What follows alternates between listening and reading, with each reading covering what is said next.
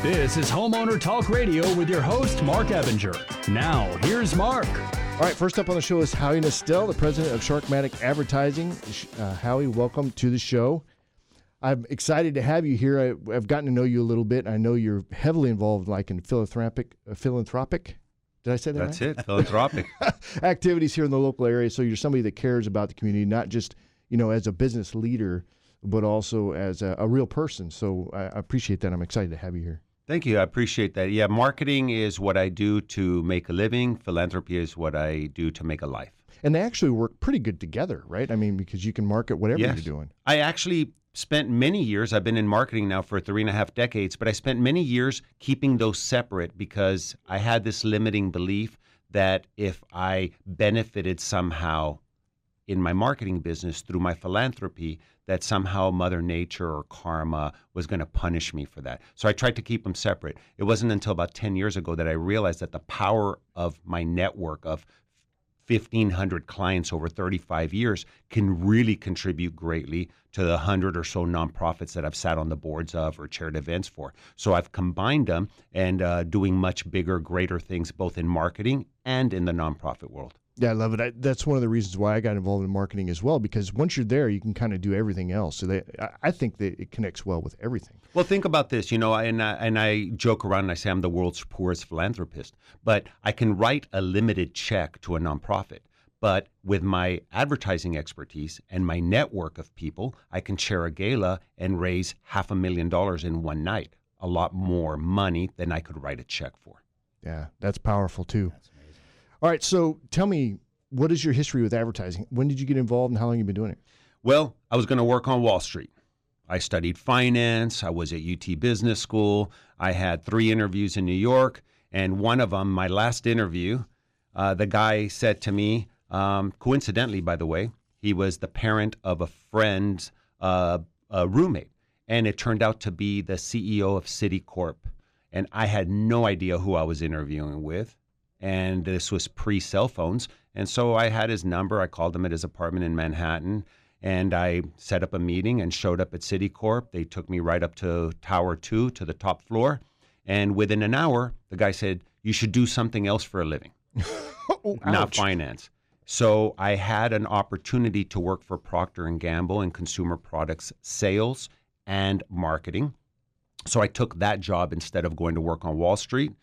And I loved it. I spent a year or so there. Then I went to work for an international ad agency that handled Procter & Gamble business. Then I was in my mid-20s and I knew everything. So I decided to become self-unemployed. And here I am 35 years later and having built an ad agency and been a partner in 24 other businesses over the past 35 years. I missed my 20s when I knew everything.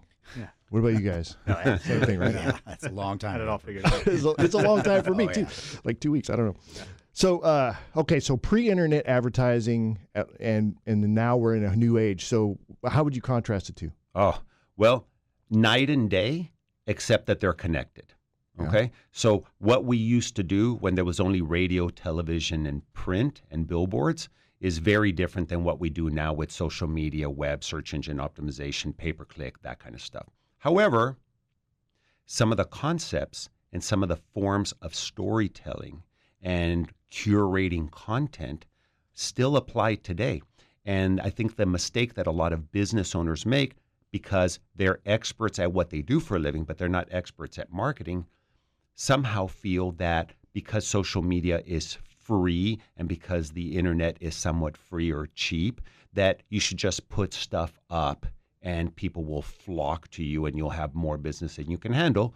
And then they're in for a rude awakening. So they might spend hundreds of thousands of dollars on equipment and maybe tens of thousands of dollars on building out a nice office.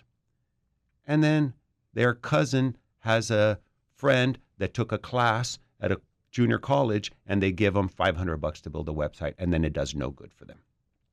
And so I think that bringing in the old school marketing of curating and developing worthwhile content and delivering it in a way that targets an ideal client and leveraging the power of social media and search engine optimization is more the winning formula for successful advertising versus this Me Too free stuff that people do on their own. Agreed. So you focus a lot on storytelling as well, right? So when it comes to a business and conveying their story, give me an idea why that's important for us as consumers. Well, because if a business tells you what they do for a living, you can go out and find other companies that do the same thing. Okay? And then it becomes a competition for price. And if you're trying to undercut competitors in the same space, it's a race to the bottom. Then if you take one step in and start telling your prospects how you do it, why your process is better in a different way that is beneficial to the consumer, then you've eliminated that kind of price competition. And then if you dig down even deeper and you connect your prospects to the reason, the why you're involved. You know, in the old days, Simon Sinek calls it the why, but back in the old days, it was your purpose, your mission, your calling. But if your prospects connect with why you do something and why you got into the industry, they're probably going to support you a lot longer. And they're going to bypass and step over competitors with a lower price that they're not connected to because they resonate with you. Your message resonates with them. They connect with your why. And ideally, that's how you want to build a relationship. Of course, you still have to give them deliverables, but that becomes your differentiator. So that's why it's important to tell the right story. And that's how human beings learn. That's how we've learned for thousands of years. That's how we pass connect. along stories. You know, people don't remember facts. They remember stories. And they remember how they felt when they heard the story. Oh, absolutely. So, for example, I work with a variety of charities. So homelessness is one of my big things, kids battling cancer, kids with disabilities. So when I go out and promote, I don't say we help 500 or 5,000 children. I tell the story of Moy or Emery and how she got leukemia when she was 3 years old and how her mom died in a car accident a year and a half ago. And then her dad was putting together a princess party for her. And then he ends up in the hospital with sharp stomach pains. And then he ends up passing away from stage 4 cancer.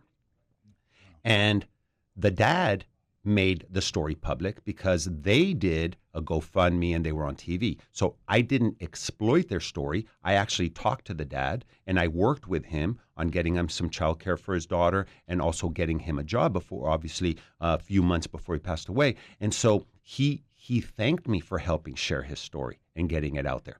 And then that's why people came out to the gala that I chaired for the charity that supported them.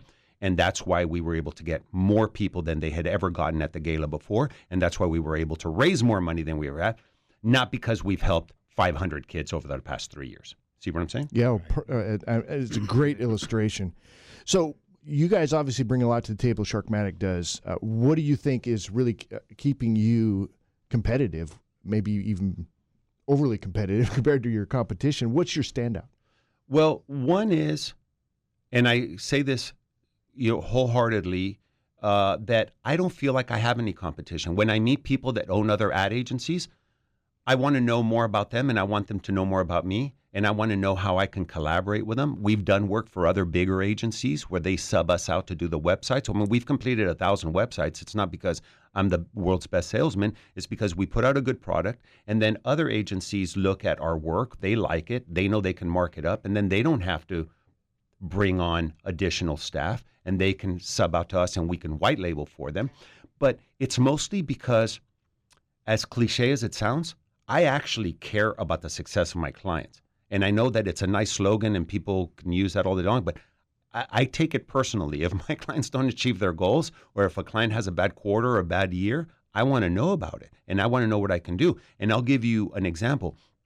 When the pandemic started, 40% of my business of Sharkmatic revenue disappeared, not because we weren't doing a good job, but my clients either had no business, the restaurants closed, the car washes closed, whatever it was. And they were like, we need to save money. So they stopped advertising for a while. The ones that were good pays and good clients, and I didn't want to see them disappear from Google, I told them, I said, we have capacity now that 40% of our revenue disappeared. We have time. So I'm going to continue to do your stuff at no charge. You're not going to owe me in arrears. We're just going to do it. And now, let's say by October, November of 2020, you guys are back on track. You're making money on the honor system. Just start paying us again. And if you don't until next year, then we'll just continue it as long as we can. And then we stayed busy. I continued to pay my people. It was going to be a down year.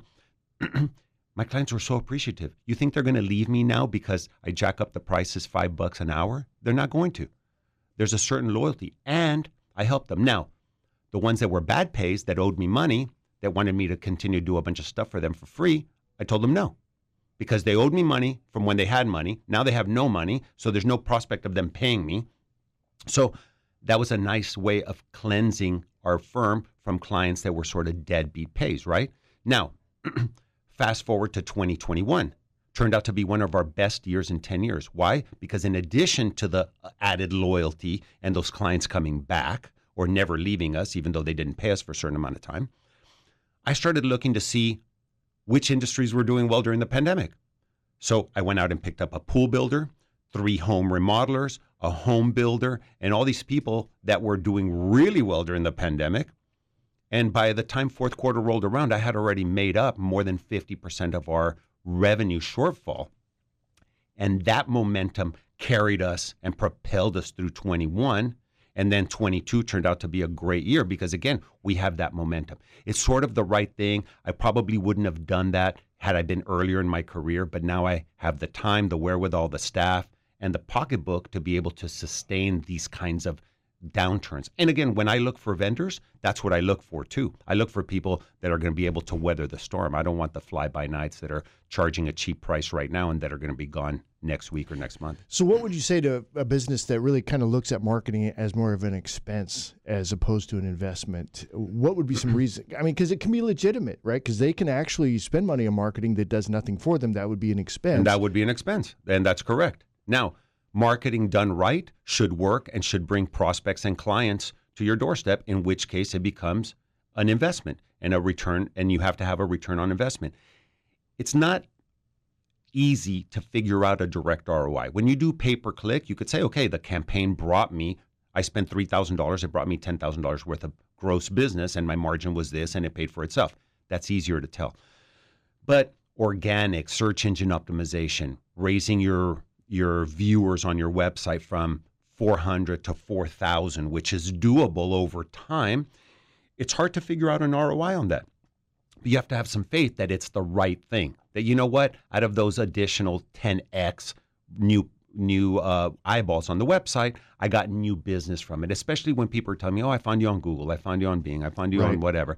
And then and then what's the lifetime value of those clients, right? Because those clients, they didn't just buy once. And then what about the people that they refer to? So look, most of my business comes from networking, but we still optimize our own site. I still run Facebook ads from time to time. I still do Google ads and all that stuff because, one, you never know, and two, I want to get my name out there. And the other day, somebody just told me, they're like, oh my God, we went to the website for the San Antonio Public Library for this Holocaust thing. And then I'm looking down, and I see it, and it says whatever by Sharkmatic. Because again, my company's philanthropic in addition to me. So we donate our services for stuff like that. You never know where people are going to find you and see you. And then what if I'm not here? What if I'm in the Bahamas or get run over by a bus? I want my business to perpetuate, and I don't want it to be the Howie show where I have to bring in all the business. So I want some kind of automated marketing thing that people know about us and they come to us because they see us out in the community. Yeah, so the ROI isn't always necessarily a direct customer right away, but through support. And social media is kind of that in a way that people go there to confirm that you're a relevant business, that you know what you're doing and so forth. And to learn more about what you're doing before they decide they want to call you. So, I mean, it does all kind of work together. Mm-hmm, all right, absolutely. How people want to get in touch with you, how they do that?